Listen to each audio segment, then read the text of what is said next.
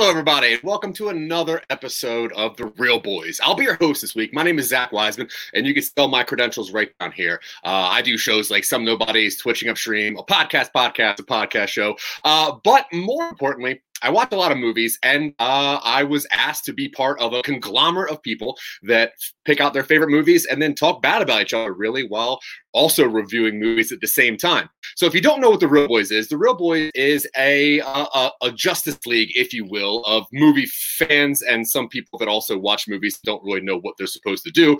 But we pick our favorites and then we talk about them. Also, we throw some other movies in there depending on when they come out or whatever's going on. And I do apologize about my video lagging. There is a weird storm here in Colorado, and sometimes the wind blows the Wi-Fi around. Xeno Knox, how are you, sir? Today, we are going to be talking about my number 4 favorite movie of all time, Parasite, which came out in 2019. And a quick little rundown of this movie. It's about a jobless, penniless, and above all, hopeless and unmotivated patriarch and his equally unambitious family, his unsupportive wife, and a cynical 20-something daughter and his college-age son. And they occupy themselves by working for peanuts in a squalid basement-level apartment. Then, by sheer luck, a lucrative business proposition will pave the way for an ingeniously insidious scheme. As the family summons up the courage to pose as an English tutor for the teenage daughter for affluent Park family, now the stage seems set for an unceasingly winner-take-all class war. And how does one get rid of a parasite? Obviously, we got some people that want to talk about this movie as much as I do. So I'm going to bring them up in a most random order, depending on what I can see down on my screen. And I'm going to bring up Justin Wallace real fast. Justin Wallace, how are you, sir? Oh, not too bad. Sorry, I just jumped back on the mic. I missed the question, my guy. No, the question was, hi. Oh, hi. How are you? I like your hat. I'm doing very well, thank you. No, I'm just introducing people and talking about this movie. Now, Justin, is this like the first time you've seen this movie? It is. I'm kind of upset I didn't see it earlier in my life. Yeah. But, now, you come from a place where there's mostly one culture. What was it like having an Asian movie on your TV? I could dig it. Yes, it was something new, something fresh. I liked it. It's really, I guess, relatable to how I kind of grew up. So I can dig it. I like it. Yeah. That's cool. I was a big fan of this movie. I liked it a lot. I hope you guys like it as much. We're going to bring you back up in a second. We're going to get to some more people. Up next, we have Mr. Dan Levely. Mr. Dan, how are you today, sir? Go strong. Yeah. Bringing the guns. That's right. How's it going, buddy? Oh, man, doing so good. I watched this movie again for probably the 10th time today. Is this a movie that you will revisit now that you've seen it once? Oh, definitely. Yeah. I watched it 3 times today. I saw the subtitles and I wasn't that excited, but then I actually watched the movie and then I got the story behind it. It was pretty good. I liked it. Yeah, it was a cool movie. If you had to sum up this movie in like one sentence, what would you say? Different. Surprisingly different. Okay. That is a good sentence. But I like it. All right, we're going to get back to a little more in-depth description of what difference is going to be. Up next, we have Mr. Michael Colby. Michael Colby. Hey. Bunker Man. How are you, sir? I'm the Bunker Man. You're the Bunker Man. I am now, I saw on social media that this is another one of your infamous, I'm either a 2 or an 8. Now, what could have happened in this movie to make this a 2? What could have happened, there was a very real possibility of this movie not making any sense. Like, in the hands of a less skillful writer and director, this movie could have gone to places where nothing made any sense. But the way it was, everything fit into place so perfectly. Like, I was literally like the first hour of this movie, I was sitting there like, wow, this is like a really good movie. I get why this is on Zach's top 5 favorites list. But after the second half, like I'm literally sitting there like this, like, what the fuck is going on in this movie? I couldn't I've never seen anything like this before. It was an incredible experience, and the way that everything fit into place, like this, like something like a pretty long scene where there's tension, I was like tense the whole time. It was just like so skillfully made that I was blown away by this movie. Yeah, it was really interesting the way that Bong Joon-ho can really impress people with tension in the weirdest ways. And obviously, we're going to get to it a lot later. But I'm really glad that you picked up on the things that I liked about this movie. Obviously, that tension was fierce from time to time. And like we'll get into it later. But the one scene that was like 20 minutes long. That shouldn't have been as tense as it was so tense because of the like art that this guy, was able to portray it. Yeah, just every second of this movie, I was enthralled. Awesome. Well, we're going to bring it back up in a little bit. We do got some more people to talk to real fast. Up next, we have Mr. Phil Better. The podcast mogul himself showed up today. I did. It's been a little busy in the mogul industry of podcasting, so I put you guys in my calendar to show up, because this was an interesting movie to review. Yeah. Now, with such an eclectic love of things such as Sons of Anarchy and Mickey Mouse, don't forget James Bond. Don't forget James Bond. Oh, okay. Is that I didn't know what that was. How can you not? It literally says James Bond. I thought it was Zardoz. Sorry, I don't watch a lot of franchise films. Apparently, but how does it stack up in the Phil Better list of movies? I'm assuming you haven't seen this before today, correct? Yeah, no, I actually watched. I should have watched it over the weekend, but I was busy. I watched it like literally. I finished it 10 minutes ago, pretty much before the show started. Like Michael said, the tension was masterfully done. I'm a huge fan. Not a big fan of artistic films, and I thought this was going to be like an artsy film because it's an international film, and those are the usual ones that win Oscars. But I was riveted from beginning to end, and I like how the ending kind of like shows a sequel may happen, but maybe not. So I was really, I just loved the whole thing. It was probably if I had seen it before, it would have been on my top 5. Oh, right on. Would it have pushed out Boondock Saints? Maybe. No, never.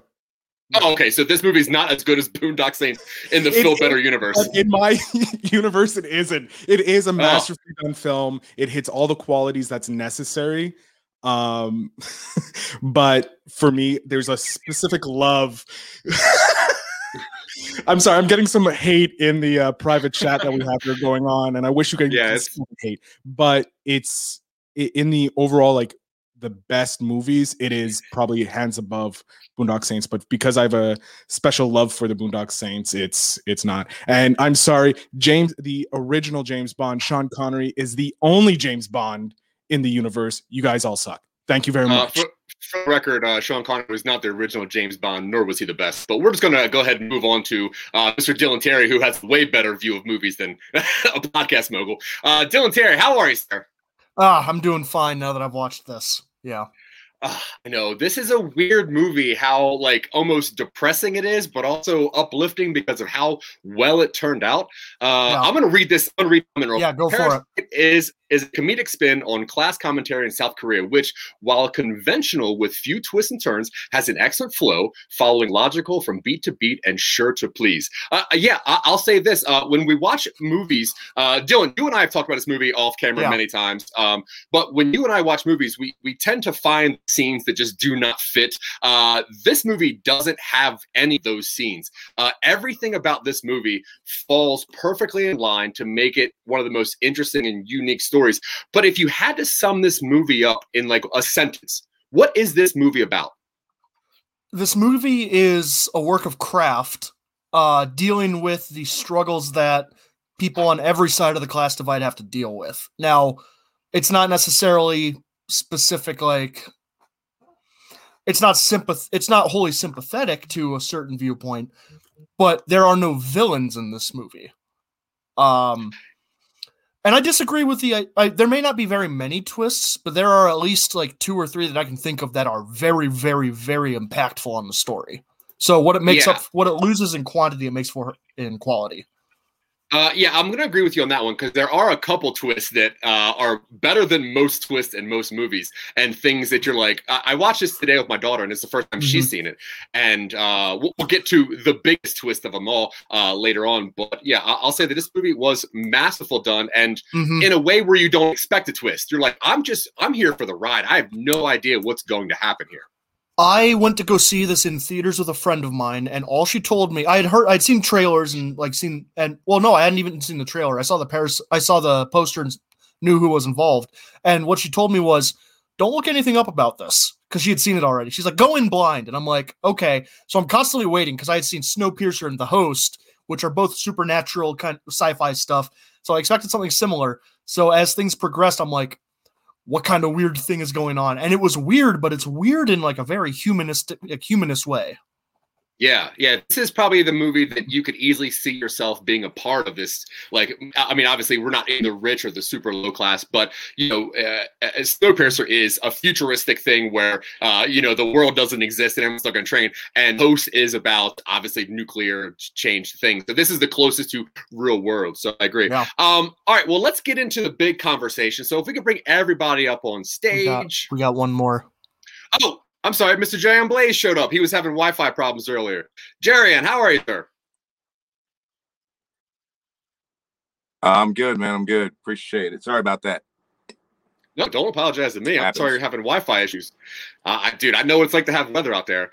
So, hot take on this movie. What does Jarian Blaze think about this movie? It was my first time seeing it. Definitely it was crazy. It had some parts where it made me laugh. I thought it was funny.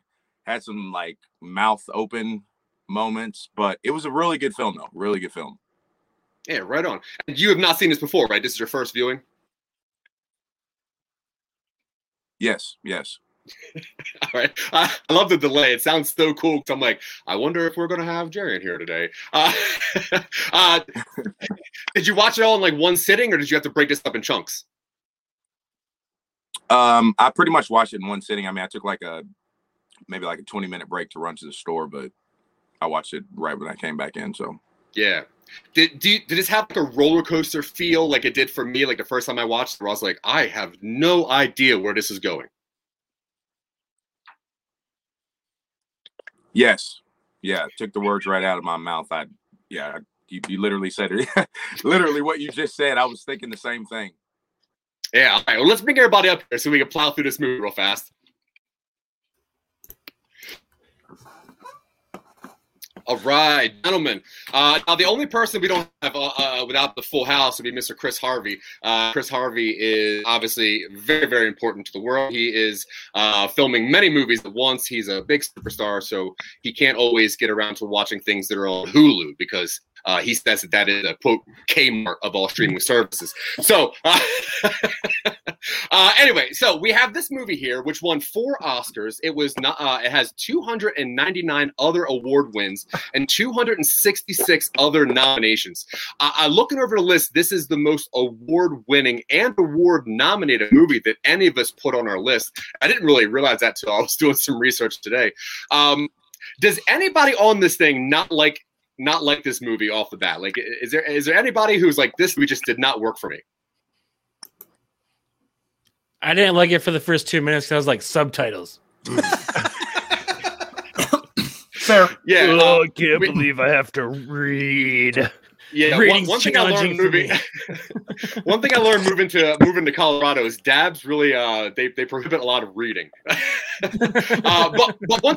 but this movie kind of does a thing where even though it's it's very wordy, it's almost always subtitles, but you kind of fall into it pretty quickly and you acclimate, I think. And some movies like you struggle to read and look.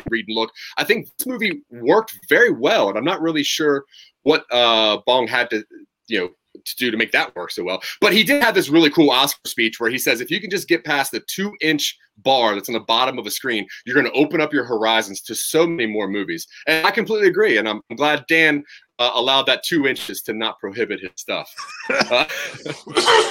And it was strange too, because usually when you have those subtitles, you're missing a lot of stuff that's going on in the screen, but like the way that this thing is framed is so like I could see everything that was going on even while I was reading, and that's not usually how that works. And I don't know how he did that either. This movie is gorgeously just put together. Incredible. Just about the subtitles, because I live in a very noisy neighborhood, I have to have subtitles on all my movies. So I learned how to watch a movie and read at the same time. So the subtitles didn't bother me. It was like, oh, I'm just watching another movie, and it's like, okay, there's just different words coming out of their mouths. But yeah, no, once you get past the subtitles, the first 2 minutes, and you get used to the reading, it's the movie just opens up so much more. Yeah, no, I completely agree. Now, Justin, when we were given this task to watch a Korean movie named Parasite, did you have any ideas going into it what this was about or what this was to be? I really thought it was going to be about the anime Parasite. You know, bug takes over a person and his whole arm goes schizo. But it was nice that they modernized it a little bit, I guess. Less monster movie, more I guess. It's kind of a monster movie. Kind of, yeah. I mean, kind of, yeah. Kinda. I mean, I think monster is the class itself is a monster. But now, has anybody else seen any of Bong Joon-ho's other movies like Snowpiercer, Host? I know Dylan has because we've talked about this a lot. Snowpiercer is probably the one that everyone's seen. Host is a very cool, weird movie. I was actually curious when I went to go see this in theaters if it was going to be a stealth sequel to The Host, because The Host, Parasite, same director. Yeah. I was wondering if this is going to be a sequel where, you know, it's like a family drama, and then suddenly you find out that half these people have been possessed by a giant, tadpole mutant. I'm glad it wasn't. That'd be cool. I'm really glad it wasn't, but it would have been an interesting theater going experience. When I heard the title and I didn't know anything about it, I'm like, oh, it's going to be like this like sci-fi Asian movie with like things. I didn't even know he made a movie called Host, and now I want to see Host because I've seen Snowpiercer, I've seen this. Both are fantastic. So I'm guessing Host is just going to blow me away like most films. Yeah, I definitely thought that this was going to I definitely thought that this was going to be a horror movie when you said Parasite, and you know, it just. But I was pleasantly surprised that it wasn't. Wait, is Red Flanagan saying Snowpiercer is a better movie than Parasite? Yes. Snowpiercer is divisive in my experience. I take back what I said about wanting Red on the show. I mean, Snowpiercer is a good movie. I think it's a little bit more in your face. Like, this is class, and where this movie takes class and makes it just kind of devious and seedy. But all right, let's hop into this movie. So the movie opens, and we are automatically below the surface in a family's crummy apartment. We see that the son cannot get any free Wi-Fi anymore, and an unmotivated family is figuring out what to do. Even this family has bugs, and they flick the bugs away, and they huddle in the bathroom to find Wi-Fi. And the first part that lets me know that this is going to be something kind of weird is that that's when the exterminator comes. And we see a man peeing outside their window, and then we see an exterminator come and just fill their entire house up with just fumes to kill bugs. So automatically, okay, they're looked at as the lowest of the low. They're looked at as bugs of the family. And they're even folding pizza boxes where there's chemicals to kill bugs like in the pizza box. So the movie starts. Now, what is everyone thinking once this movie starts and knowing that this is probably not a horror movie anymore? I still thought it was a horror movie straight up off the bat. It wasn't until when the twist starts happening that I was like, oh, so this isn't a horror movie. Okay. This is more of like a thriller, more social commentary on class warfare, if you will. I was just like, what are they going to turn into? Because the movie's called Parasite, and they're being fumigated. So I'm like, what the hell is going to happen? Like, what are they going to turn into? This is going to be awesome. And then it still was awesome, but not in the way I thought. So that's when the pizza box person comes and picks up the box because they're not doing a good job. And they said about 25% of boxes are just poorly done. So this family doesn't even have motivation to do the job they already have. But what we can see is that they start using their charm and their wit to start getting, the things that they need to get. They kind of talk themselves into getting a job and having the girl fire the driver that brought her there, which immediately I'm like, okay, these guys are pretty clever. So I'm into that. The next thing that we see is that they're drinking very cheap drinks and they're eating snacks for dinner. And even though they have like very low quality food, they are still together and they're still kind of happy and they're doing their thing. So the family gets a visitor and he brings the present, and it's a rock. It's called a scholar's rock, and they say that this rock brings the family wealth and prosperity. The guy's name is Min, and he tells them about this family that he works for, that he tutors the daughter, and that he's going to go away abroad on school, and he kind of wants to date the daughter, but he has to wait until she gets to college, and he tells the son, hey, you can have my job, blah, blah, blah. And then they start forging documents right away. Now, I'm assuming that like there's not a lot going on where you guys can guess what is going to happen, but Michael, what were you thinking here? Even though nothing was really happening yet, I was still like very involved in what was going on.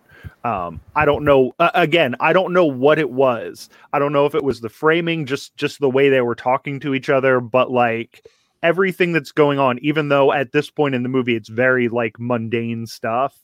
I'm like, all right, I'm in on this movie. I don't know why, but I'm in. Yeah. So they forge a degree for the son from Oxford University. And this is the first time that we get the understanding that they don't really think what they're doing is bad. The son's like, look, I'm probably going to go to college next year anyway, so I'm pre-printing all this stuff out. So they get the sense that the weird little wrongdoings that they are engaging in really aren't like wrong. Bad, really. So the son gets to the house for the interview, and it's a gorgeous, super expensive house. We're introduced to the Park family, and the mom is asleep outside, probably drunk on white wine. And the mom mentions that she loves Min, but she wants to sit on his first school lesson because whatever. Now, I thought the interesting thing here was that they find out pretty quickly that the Kim family likes Americans. They like USA. So immediately the son changes his name to Kevin, which is just a very American name. And I thought that was like an interesting little touch because his name is close to Kevin, but he's like, no, my name's Kevin. And then when the daughter comes, like she changes her name to Jessica, and I'm like, oh, I like what they're doing. They're really just engaging, and they're immediately taking advantage of this family. I like the switch because it's usually the rich taking advantage of the poor. Now the poor people are taking advantage of the like. Not the stupidity, but the naivety of some of this rich family. So I like that switch instead of it being the other way. Yeah, fuck these rich people. You can really tell when you meet this family that they haven't really done anything to earn anything. So they're just like, yeah, whatever. We trust Americans. You have an American name. Here you go. Yeah. Get a job. You went to Oxford. Right. She went to Illinois. Yeah, and I also like that even the toys that she buys were made in the USA just to make sure they were even more authentic to what, quote, the kid wanted. But in the scene, you can already tell that Kevin is, like, manipulating the entire family by, touching the pulse of the daughter, trying to manipulate the way that they look at training. And his lessons for just plow through a test obviously aren't good, but they just take him on his confidence. And as he leaves, the mother brings up the idea of having an art teacher. So Kevin's like, oh, I know this one art teacher from United States. She's from Illinois. And you could tell right away, like, okay, they're going to try to get the daughter in there. They use a lot more U.S. lingo to impress the Park family. When Jessica gets there, though, I was curious what everyone thought about this. When she uses her pneumatic device to, like, memorize the lies that she has to tell, what did you guys get from that? She's super smart. Yeah, she's crafty. They're clever. Yeah, it's not. Yeah, it's definitely not the first time they've pulled some shit like that. Being that poor, you have to be clever to survive. So yeah, this is definitely not the first time they've done some shit like this. Probably not on this scale, but this is definitely not the first grift that they've pulled. Yeah, all right. The struggle makes you resourceful. Mm-hmm. That's true. And once Jessica gets there, she leaves, and then Kevin goes up and kind of flirts with the daughter, and they kiss a little bit, which lets Kevin know, like, okay, now he's in. Jessica meets the son, and after some time, Jessica talks to the mother about art therapy, and then just makes up some stuff to get the job at a very high rate. So I like the fact that she's using the things that the family doesn't know of against him. She's like, look, I don't know. This is going to take me like 4 or 5 classes. This is going to be very expensive. I don't know if you guys can. And just the fact that it was so expensive made the Park family want it more because, you know, rich people just want everything they think they can get. I do like how men like came in and he's like, yeah, I'm going to date this girl when she gets to the university. And she's like a sophomore in high school. And he's yeah. And then you see Kevin come in and go, hello. Sorry. Thanks, Red Flanagan. I guess they're trying to work your way back onto the show. Anyone who's talked to Zack for any amount of time knows that he is powered entirely by hot air. That is true. That is true. And a lot of devices too. So on the way home, they make the driver give Jessica a ride home, and she obviously doesn't want to get taken to her house.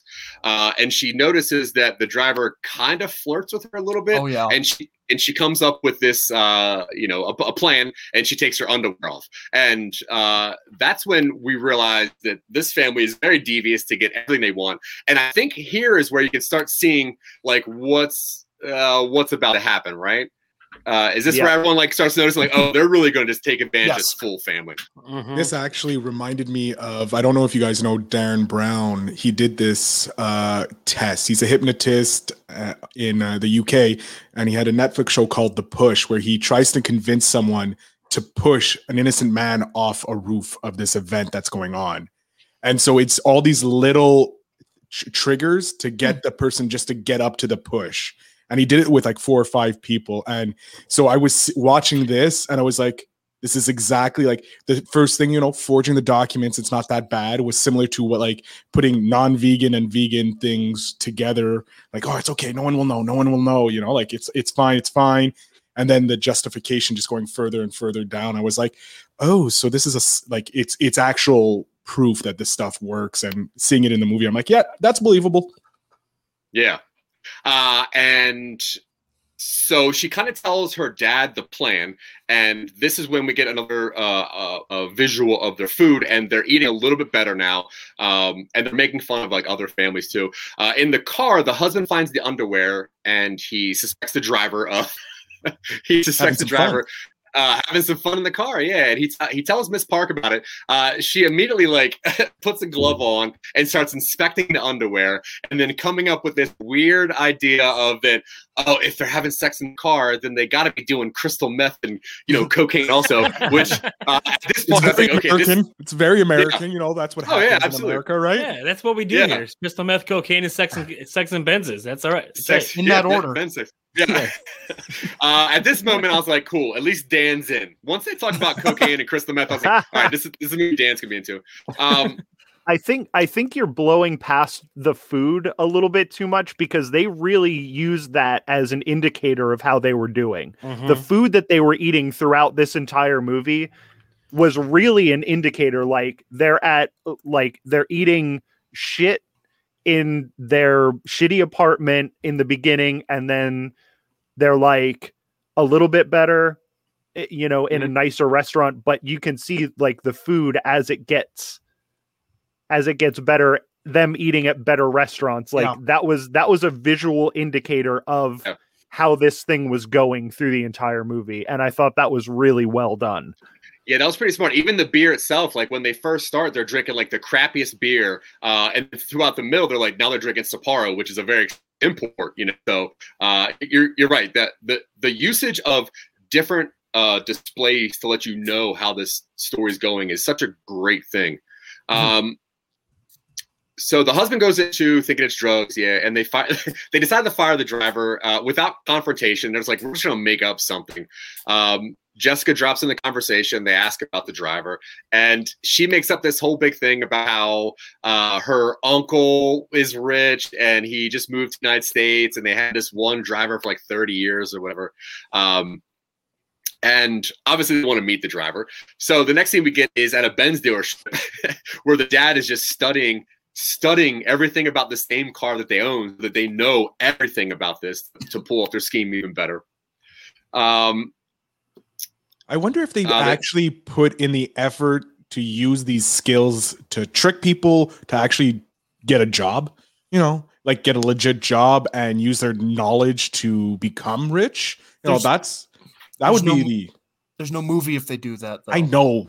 I also think the no motivation, like I didn't feel the no motivation from this family, even in the beginning. Like it did feel like they felt entitled. They felt like they were, on the precipice of doing, like they've done this before. This is probably not the first time, they've just maybe not been successful in their past couple of I don't these know. schemes. I took the beginning when the son kind of showed the dad videos of how to do the boxes faster as them always looking for shortcuts. They're always unmotivated to do an actual job. They just wanted the easiest route because they were also treated like crap. That's kind of how I took it. That's why I said unmotivated, because I kind of took it as they don't really want to do the work to get the job, but they're smart enough to actually do it all. Yeah. Oh, yeah. Yeah. They're definitely capable. Yeah, I feel like that is a commentary on the society right now. Everybody looking for shortcuts to become rich, and it's weird. Like you, go ahead. Well, I don't know if it's so much people are looking for shortcuts to get rich, but I think the problem is that there's such a gap between rich and poor people. And when you look at what rich people do, it's like they don't really do anything. Like, I don't know what they're doing. When you look at the poor people, you're like, you guys are working your ass off and you're not really getting anywhere. So the idea of taking advantage of a rich person that probably didn't earn it. Taking advantage of the rich stupidity, I have no problem with, because who doesn't, right? We're all for that. Yeah, why not? The rich have too much money; they should be giving it to the poor. But I'm talking about how they are using shortcuts to get to these next level of life instead of actually, building the proper foundation, building it up. One of the groups I moderate is a stockbroker group, and nearly 90% of the posts going in from newbies are all crypto coin questions. And it's like, no, this is a stockbroker, like a stock market group. And they think it's like, oh, I'll just buy Dogecoin and I'll be rich. And they're thinking if we can trick this family, they'll just give us all the money. That's what I see it as. Also, I'm a sociologist, anthropologist, so that's how I look at the world. There's a lot of You're an anthropologist? I have a degree in sociology anthropology from my university. I'm a botanist, a physicist, a scientist. Yeah. No, I legit have a degree from Concordia University, goddammit. I graduated in this shit, and then I became a podcast mogul. Because there's no money in being a sociologist. There's none. That's like being an art major. Yeah, pretty much. It's 100% true. My creative writing degree is worth at least the paper it was printed on. Wait, so Phil, you're saying that this movie is touching on the fact that a lot of people don't want to work hard to get something? Yeah, no one wants to work hard. Wow. People are inherently lazy. It's very true. Whoa! Disagree with you. Yeah. Are you crazy? Yeah. Have you read? The brain is hardwired to find shortcuts. Mm-hmm. The brain is hardwired to find shortcuts. So people are inherently lazy. It takes dedication and hard work to get to where you want. I think finding a shortcut somewhere isn't lazy as much as is determination and like innovation and intelligence. No, I'm talking about the shortcut this family is doing. The shortcuts this family is doing. But you're talking about societal shortcuts, which means that the normal person is the person who goes to college, gets married, has a job, buys the house, and does that stuff. And these people are taking shortcuts around that. And I don't think that that's what this movie is. And I actually don't think I agree with your point of view here. It's fine. You're allowed to disagree with my point of view. Opinions are like assholes. Everybody has one.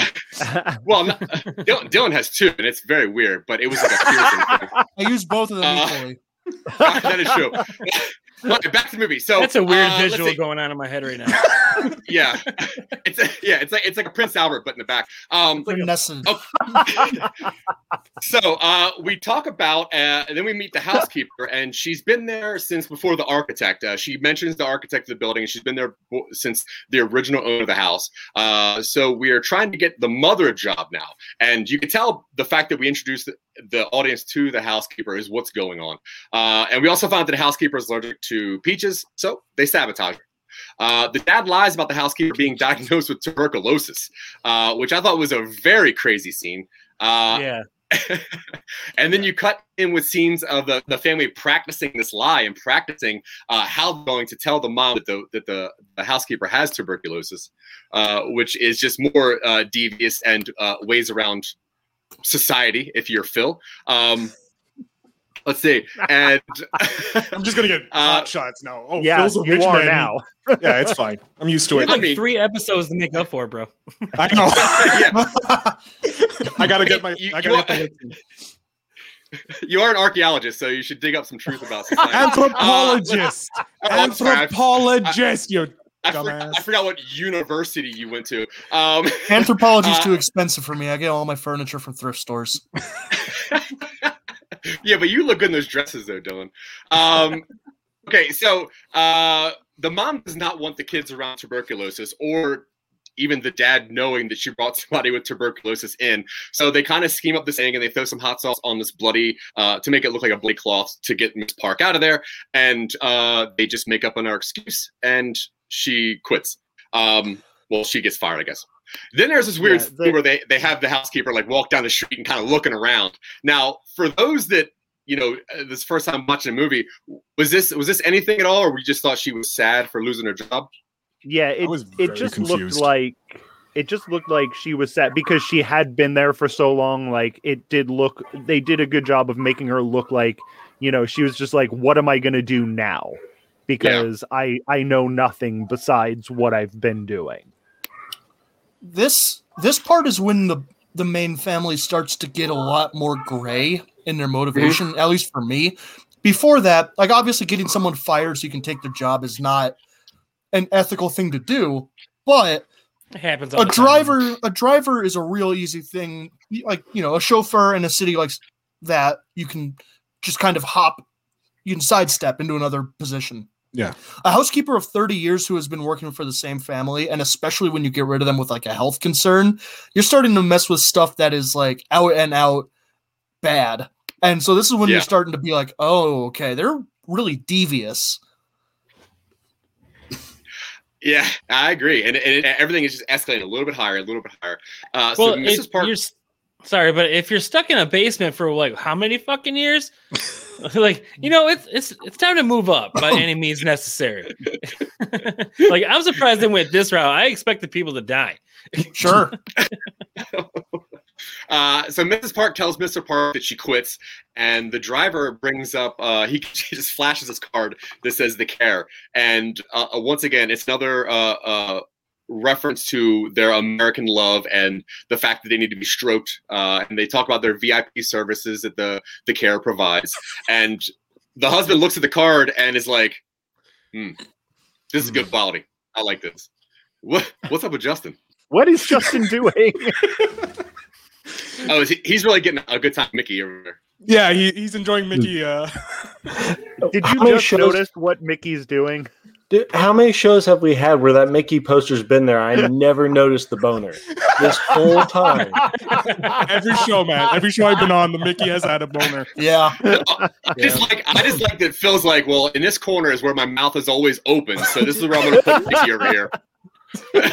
This is the gold content people are missing if they listen to this later. Yeah. They're true. Feel better with Mickey Mouse's boner in his ear every week. Yeah. And the diabolical dad just giggling on a cartoon pecker. I think he's broken. Yeah, That's kind of weird. He just broke out in laughter. It was awesome. I know. Good job, He had to mute himself from all the snorts. I apologize. I'm all serious now. We're good. This is Yeah, because that's what we do. This is a very serious podcast. Yeah, absolutely. Yeah, as you continue to stare at a Disney dick, keep going. So now the mom is the housekeeper. Both families pretty much live together now. The son smells the driver in this really cool scene, which sets up a little bit later on. But the son smells the driver and then runs over to the housekeeper and then mentions how they smell alike, and also how that smells. They smell like Jessica, which is very weird. So this is another scene that Michael was talking about, how they show that like food is evolving. They're getting better food. They're drinking better beer, and they're kind of like talking about what they're going to do now. And even though things are good at their house and they have more money, there's still someone peeing outside, which, they still, even though they have money, they're still lowest class. Now we get to the scene where the Park family is, they're going on a camping trip and they're just telling everybody what to do, because we get a little bit of exposition here where it turns out that the last birthday party that they've had at the house, the son saw a ghost.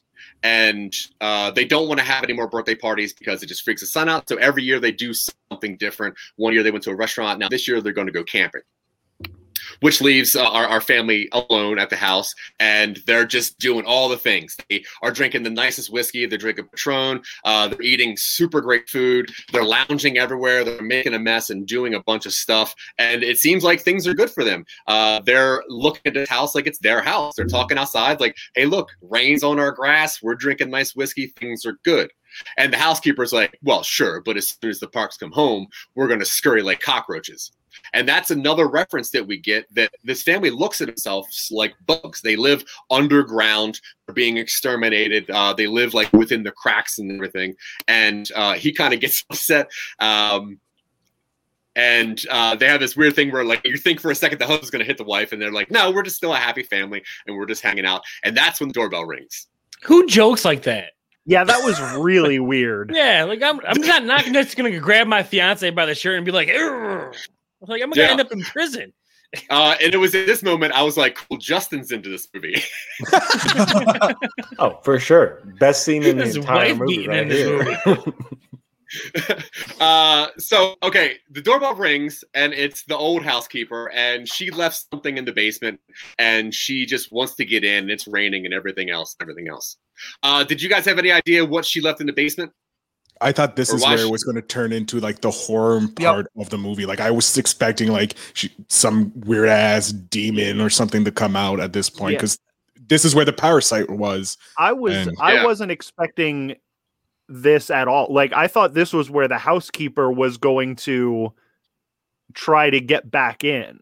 Like at this point, I knew that this was probably not a horror movie. I was expecting a more human element to this. I thought than we got. Yeah, I thought the housekeeper was like on the wall, like a conjuring like type of thing of demon, but she was trying to get the bookshelf apart. But she was like, ah! Well, that image of like, her, whoa, like, what the fuck? That image of her suspended between the two caught me too, and I'm like, oh god! And then you're like, what is she doing? Yeah. But she goes down there and she pushes a cabinet, and there's a door behind there leading to a stairs. And she runs downstairs screaming. And when we get to the bottom, we see her husband's down there, and she starts feeding him a bottle. And the husband's been down there for over 4 years. Now this is where the big twist is. And we see that not only is there a parasite leeching on this family, but there has already been a parasite leeching on this family. Now that we kind of reveal the bigger twist, what did you guys think knowing that they were living in the basement? Cool. That was awesome. Good timing. I don't know what that was. That was cool. Ew. We have sound effects now? No, it was I hit my boom arm. That's a Mickey boing. Yeah, Mickey just got excited because he's like, "Ooh, it's gonna happen." Michael, you'd be the one to find this to be the best part of the movie. What was going through your mind when the husband's down there? There's obviously something up with him, and he's being fed a bottle. I think they went into what was going on pretty quick. Yeah. I don't think there was any real, time to think about what this might be, because she does start explaining it to him pretty quick that, he owes money to some bad people, and, so he's basically hiding out down there. Nobody knows he's down there. Like, this is a little bit of a crazy thing, but at the same time, it's like this architect built this house. They explain why this thing is here to begin with. So yeah, I don't think there was too much time to guess what was going on, because she really got down to it right away.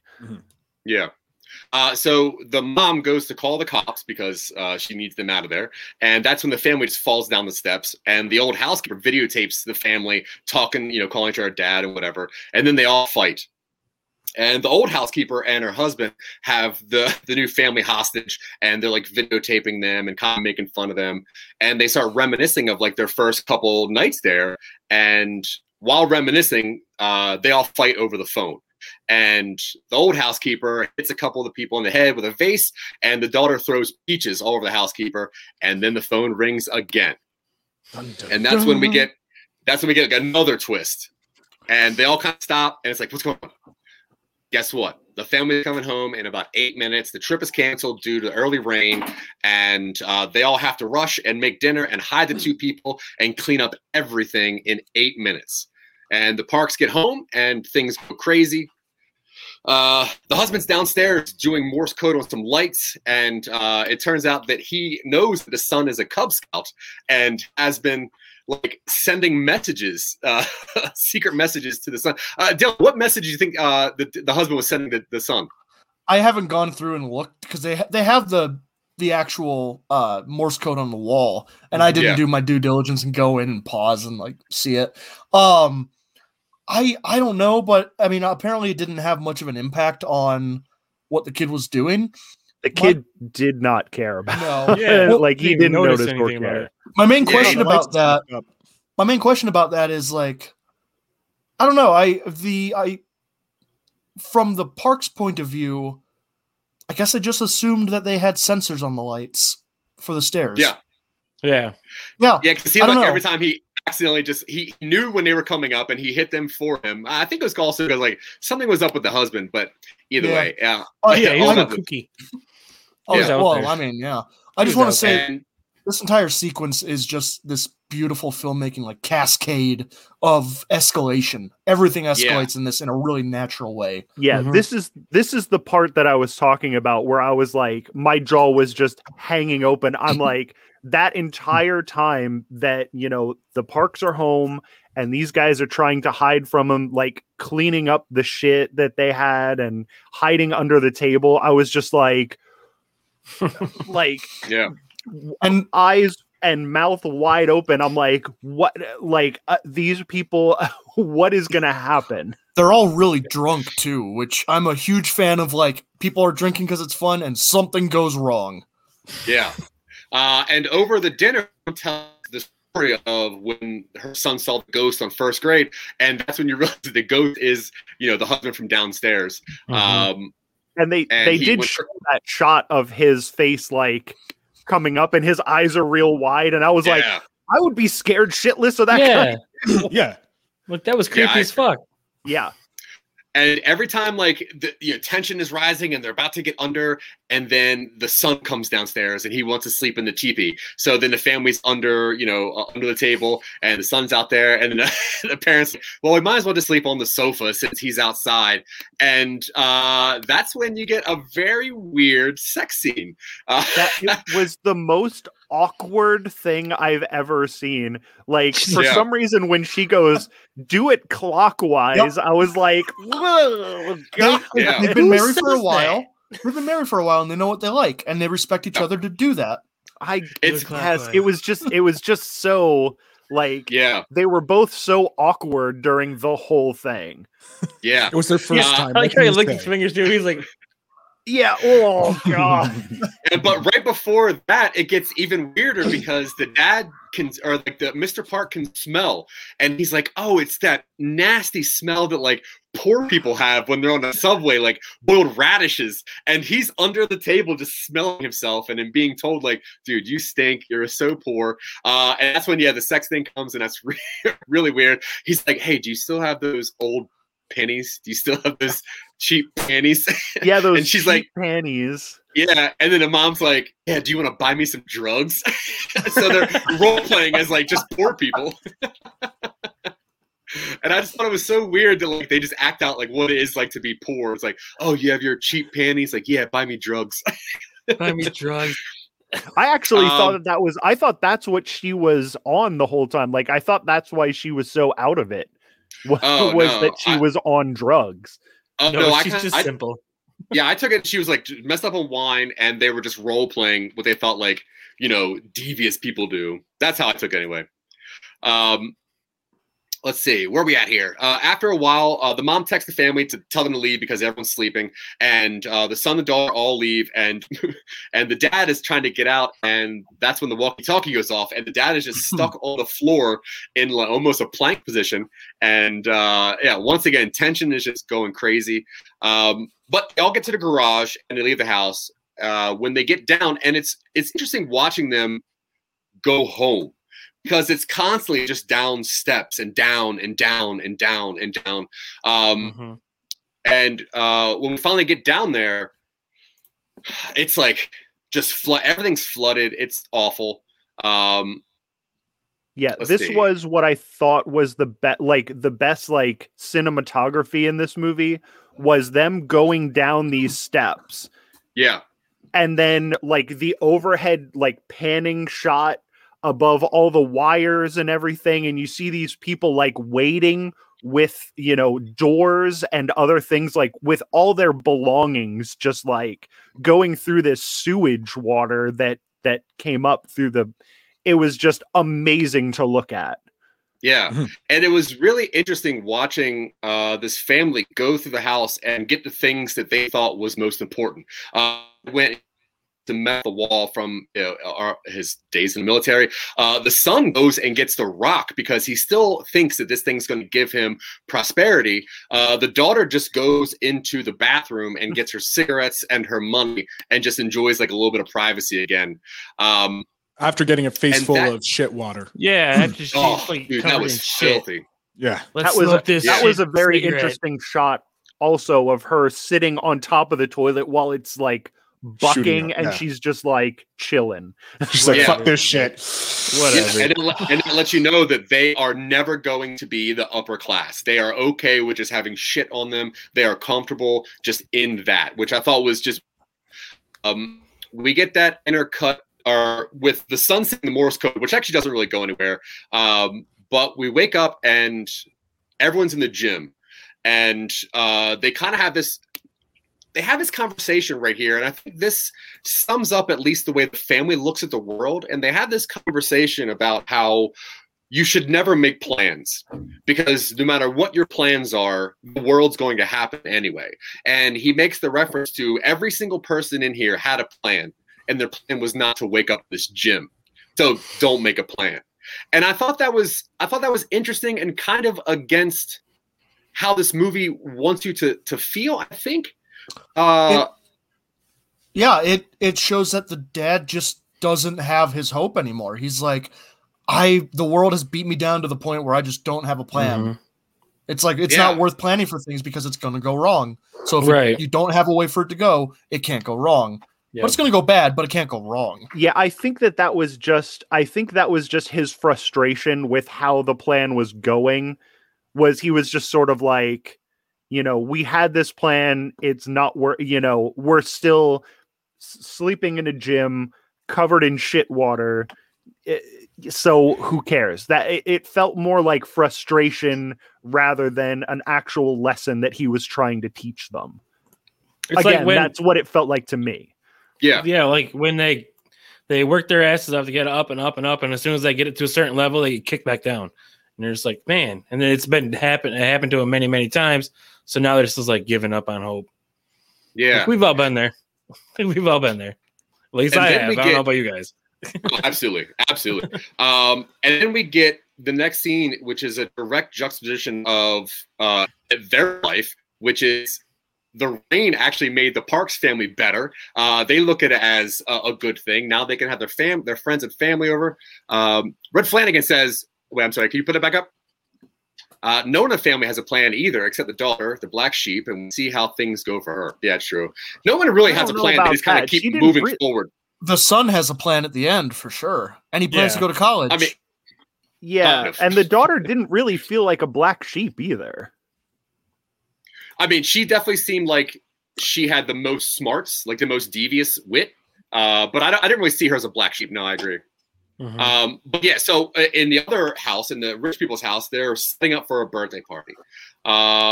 The family's all back together because the daughter wants Kevin there. They want Jessica there for the son, and they're having just the best time ever. And the other family's having literally the worst time ever. And they're Kevin's having some crisis of whether or not he fits in, and they're having like a weird scene, and Kevin's starting to break. And obviously, we're at the point now where you can tell things are going to happen. All the family is just fed up. They're breaking. Did we cover the former housekeeper falling down the stairs? Yeah, because that was hilarious. I'm sorry. Well, that kicked down the stairs. I don't know about hilarious. That was fucking brutal, dude. That was crazy. Yeah, it was crazy. She's in anaphylaxis from her allergies, and she trips down the stairs. No, the mother kicked her the down mom, the stairs. the poor mother just like fucking super kicks her down the stairs. Yeah. When she hit her head, I was like, "Holy shit!" Yeah. Let's see. In the car, Mrs. Park, who's running around doing all the chores, she starts to smell Mr. Kim, and they're talking about what a blessing the rain was. And let's see. Mr. Park is dressing up the driver now as a Native American, and he's telling the story of how the cake's going to come out and blah, blah, blah. And the dad is trying to have like an actual conversation with him. And I thought the scene was very interesting because the dad's like talking to him, and then Mr. Park just looks at him and goes, "You're being paid extra, so it's a job. We're not friends." And it's like, dude, like you just, I was having such a hard time because like you want to like this family, not Parks, but you want to like the other family, but you just can't because they're not great. So back in the basement, Kevin brings the rock and he gets caught by the husband. And that's a weird scene where the husband who's downstairs like wraps up Kevin with like this choker, ties him to a pole, and you're like, whoa, God. Yes. Kevin runs upstairs, and the husband just hits him in the head with a rock. After making him like just yanking him back. Now I think whatever the thing he had around his neck got caught on some steps or something because the guy was way behind him. Okay. Yeah. Either way, he got hit in the head with a rock and then hit again, and it's like, oh, this is not looking good at all. And Jessica's outside presenting the cake when the bloody basement husband, he just grabs a knife and he's outside. He goes outside and just stabs Jessica. Just stabs her right in the chest with everyone watching. Mr. Park grabs his son and yells for Mr. Kim to go get the car. And he goes to throw the keys to him just as the basement man falls on him. And this is crazy because like the dad wants to get him out so bad, but he can just not stand the smell of these poor people. Like he's having such a hard time just getting the keys off of somebody who stinks. And you can what the hell was I gonna say? Son of a bitch. Something very important that you're gonna come back and say it. Oh yeah, we found out earlier that they had 15 minutes after this kid had a seizure to get him to the hospital. Yeah. Right. So there's a bit of a time crunch, it's important that they get that seemed more important than maybe it came out to be after I thought about it for 15 fucking minutes. No, but you're right. That time, which is why he needed to get the son out there so fast. But the dad is just so upset with Mr. Park and the smell thing that he just walks up and just stabs him. And obviously, all right, what are you guys thinking now? Like things are just going crazy. Everything's falling apart. What's going through everyone's head? Like that was kind of like the last straw. Like, okay, you told me I smelled numerous times. Now you're showing me that this guy smells too. Like, I'm just gonna stab this guy. This world's a better place without this guy. Like, just get rid of him. And then he runs off. That's great. Mr. Park's like degeneration of his sort of like being able to put up with this guy, you could see it in his face. Like when they're dressed up like the Native Americans, like you could see he's like, I do not want to be a part of this. And it's not because it's stupid. It's because I don't want to do this with you. And then, him like holding his nose as he moves him to get the keys was like the last straw for this guy. Yeah. So Kevin wakes up in the hospital and he's being arrested. Him and his mother get sentenced and they visit Jessica's grave. Now they're back in their apartment cleaning off everything, and there's a news report not knowing where the dad is. Kevin goes and checks on on the house, like the rich house in the snow, and he realizes that his dad is actually sending him a Morse code message, letting him know like what's going on and everything. Now, after deciphering the Morse code, I'm a little. The ending of this gets a little weird for me because I'm not really sure exactly what happens. Because they make it very clear that his son has some kind of brain damage and he laughs a lot. And the only time he doesn't laugh is when he's around his dead sister. Then we get the scene of the son, I guess, writing another message to the dad that he's never going to get, really. And it's like, hey, I'm going to do things the right way. I'm going to make enough money. I'm going to get married. I'm going to buy this house. Me and mom are going to spend there. And just when things are great, you're going to walk up the stairs. But until then, I'll see you later. And it pretty much ends right where it starts, in the same house, doing the same stuff, looking at the same view, just with less stuff. Justin, what did it? Oh, go ahead. Well, I think the last scene was like pretty much the kill shot of the dream. Was pretty much like, okay, we're gonna do this. I'm gonna get all this money, and I'm gonna buy this mansion, and then it pans back to the basement where he's just back to dreaming again. Yeah. So it's pretty much yeah, this is not gonna happen. Pretty much telling the audience it's not gonna happen. Yeah. Justin, what did you think of the final scene? Like, knowing that his dad told him to not make a plan, knowing that he has some sort of brain damage. Like, what did you take from this? I was pissed off because I still couldn't figure out who the bad guy was. I was expecting a bad guy the whole movie. I'm like, who the capitalism? Yeah, this is a very political movie if you think about it. I was like, I wanted a face behind it. I could never find the face, and it frustrated me. But it's Michael Colby, by the way. It's just Michael Colby. I knew it's always me.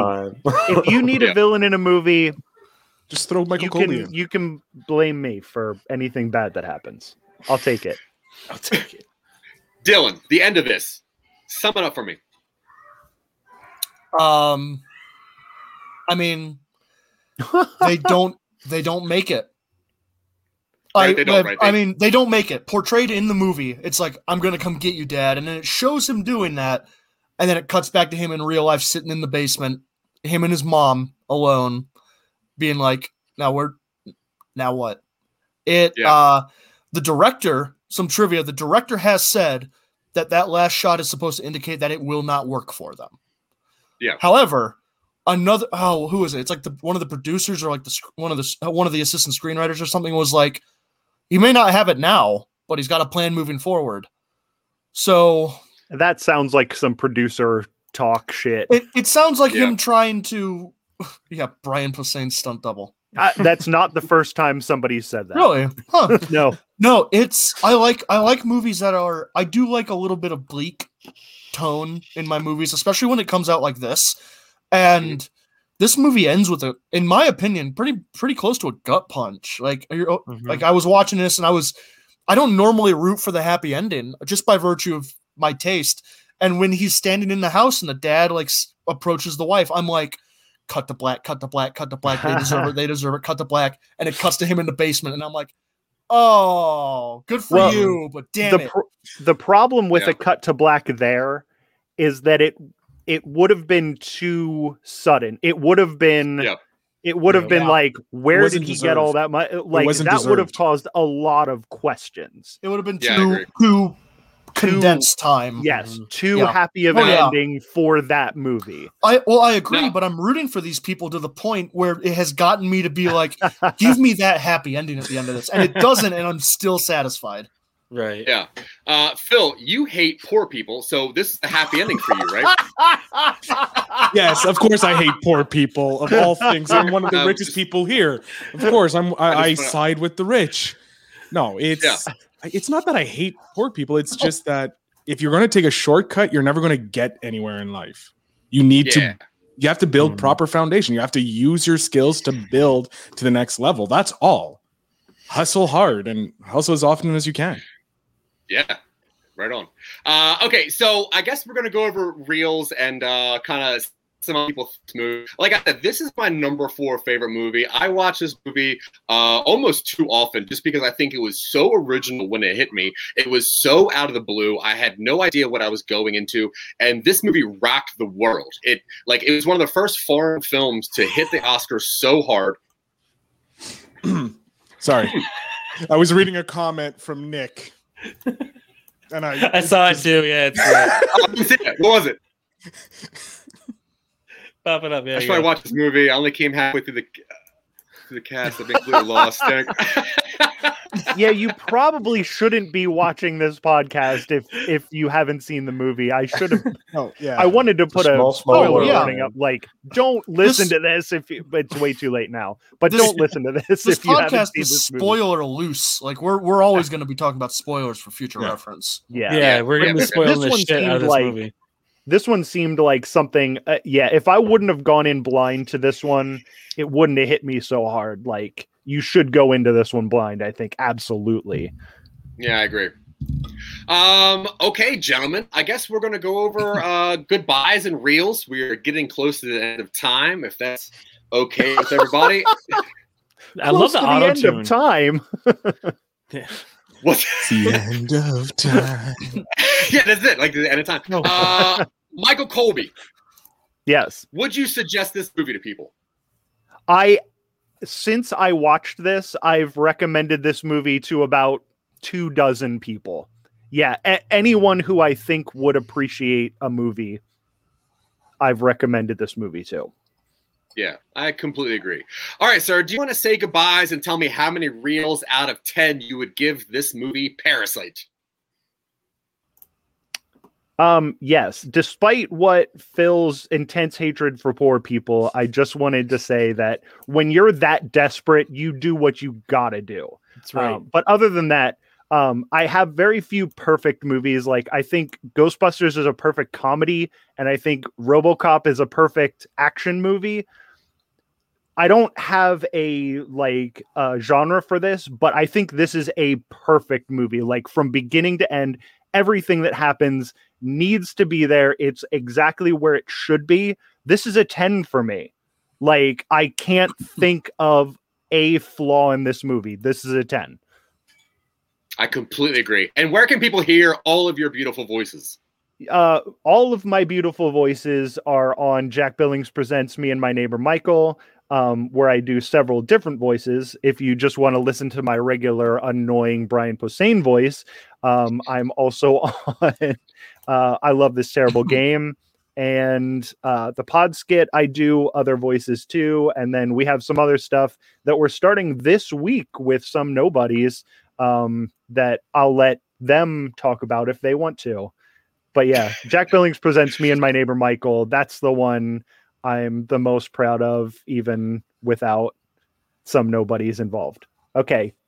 Thank you for this movie. It's really, really, everybody watch it. It's a masterpiece. Bye. Bye. I appreciate you. Dylan Terry, how many reels out of 10 will you give my 4th favorite movie? I always try to hedge my bets a little bit, so I was originally giving this a 9, but honestly, just like, I could throw this on at any point and just enjoy it. And I think not only is this a well-crafted film, but it's also a really good entry point into South Korean film. And South Korean film has a lot of real like quality stuff in there, whether it's Bong Joon-ho, who directed this, Snowpiercer, The Host. Another one to check out is Park Chan-wook, who did Old Boy in 2003, which is not as easily accessible as this one, but is just as hard-hitting in a different way. I'm giving this one, I'm going to give this a 10. It overcame my contrarian nature. I could throw this on for kind of anybody unless you are really averse to subtitles, which in some cases I understand. I'm not, whatever. I'm not going to roast you for not liking subtitles. I get it. But if you can get not everyone read fast. True. If you can get past the subtitles, this is absolutely worth your time because it does not feel like it's over 2 hours long. Yeah, I agree. And where can people hear your beautiful voice? I'm also on Some Nobodies. You can hear me as Simon Vanderbland on Silicon Angels and on the podcast, a podcast show, and Talking Upstream. We're We're apparently doing something with Michael Colby. I'm not aware. I wasn't aware of that. I haven't been informed, Yes, you so I'm are. sure. Yes, yes, Were we starting that this week? Well, maybe. Get out of here. Take Okay. yourself off. Hey, Take everyone. yourself off. Diabolical Dad, how many reels out of 10 will you give my fourth favorite movie? Fourth favorite. See, I wanted to give it more. I'm going to give it 8. And Okay. why is because this is the number 4. And I feel like if I give it a 10, the rest of your movies better be gold. I mean, they better come with like a back massage, maybe a little handy J behind the carpet. I don't know, something. Yes. Yeah, they won't, But that's fine. it was a really They good won't, movie. I liked what's his name? Song Ho. Oh fuck, I can't remember the actor's name. He's in Snowpiercer too, as well. Mhm. Yeah, the dad. But every movie that I've seen him in is just phenomenal. It's a good movie. I loved it. Hey, 8 out of 10. That's respectable. I'll take that, and I understand, and I appreciate it. 8 is still a solid movie. Okay, but where can people hear your beautiful voice? Just find me in the street, Walmart mostly. You can find me there. I'm hiding behind the tire rack, of course, or Carpool Shenanigans, whichever one you prefer. Yeah, I think I prefer the tire rack at Walmart. It is a little more loose lips back there. So yeah, I'll find you by the lube, man. We'll see you there. All right, man. I'll see. Phil Better, the podcast mogul, the one who hates hates people. Yeah, I was gonna say that to save you that. This is a amazing movie. The commentary on the social hierarchy in the world that this tries to tell you by showing how families trying to jump up to a different class. I liked it. It was interesting. So I gave it an 8.5 on 10. Yeah, you can. Phil, if I quit my day job tomorrow, can I get a? You certainly can if you can make it Sure, through the border. Dude, it seems like everybody's real happy around Phil's mouth over there. All right, Phil. And people can check him out on the Podcast Mogul and all 10 of his other podcasts about money and stocks and podcasting. Yeah. Where can people find you the fastest, Phil? Investinyourselfpod.com. It's the #1 podcast about entrepreneurship, interviewing over 60 entrepreneurs who have made it in the digital world and have grown their businesses. Season 2 is rolling out. Season 3 is in post-production, and we're starting on season 4 already. Oof, you are a busy man. Please, everybody go check out Mr. Phil Better and all of his wild adventures. But make sure you have money because he won't talk to you unless you don't. We'll see you maybe on Friday, Phil. Dan Levely, my new best friend. How many reels out of 10 will you give my fourth favorite movie? Well, everyone's throwing out 10s here, and I can't do that. I can't throw out a 10 because a 10's got to be a perfect movie, and that does not exist in my mind. So I'm going to give it an 8.5 out of 10 reels. It was a good movie. I did like how it was it was symbolic about how the poor to the rich, and that it was pretty much made like a staircase from poor to rich, and then it builds up. And it was a surprising movie. I've never seen a movie like this before. And it's very rare nowadays. Yeah, I agree. This movie really caught me off guard, and I'm glad you guys liked it. I'm glad you guys watched it. My lovely. Where can people hear your beautiful voice? You can catch me on Oops Caught Me Smoking, YouTube, Facebook, IGTV, every podcast platform out there, or you can just go to oopscaughtmesmoking.com and you can get all your stuff right there. Hell yeah, right on. And that's it. Thank you, sir. I'll see you on Friday. Speaking of Friday, if you guys are into the stuff that we're doing, we didn't have something planned for this coming week, so we decided to spin the real wheel. And what came up was Willow. So for this Friday at 9 p.m., we are going to review the 1988 classic movie Willow. We're going to have a special guest on. His name is David DeSanto from the Shattered Tabletops to talk about D&D and all that weird kind of lore and things that really get Dylan's brain flowing. But either way, I gave this movie 10 out of 10 stars. I think this movie's perfect. I liked everything about it. There was nothing you could predict out of this thing. And yeah, it is my fourth favorite movie. When you add up everyone's reels, it looks like we're about a 55 out of 60, which gives it about a 9.2 out of 10 reels, which is amazing. And it finally beat Snyder Cut. So that makes me very happy because I can't be on a group of people where Snyder Cut is the best movie. Willow is going to be good. I'm very happy that somebody suggested that. I think that was Nick Malati that suggested Willow. So hopefully he'll watch that movie and tune in next Friday. Until then, you can see me at SubNobodies.com. You can always hear my voice and everything Dylan says. We do have something kind of special coming on soon. We're going to start getting into TV shows. We have this really cool concept that Michael Colby and I'm probably going to tell Dylan about later. Who knows? But either way, guys, check us out everywhere. I have been Zach. You have been great. We'll see you next week, folks. Thank you very much. Bye.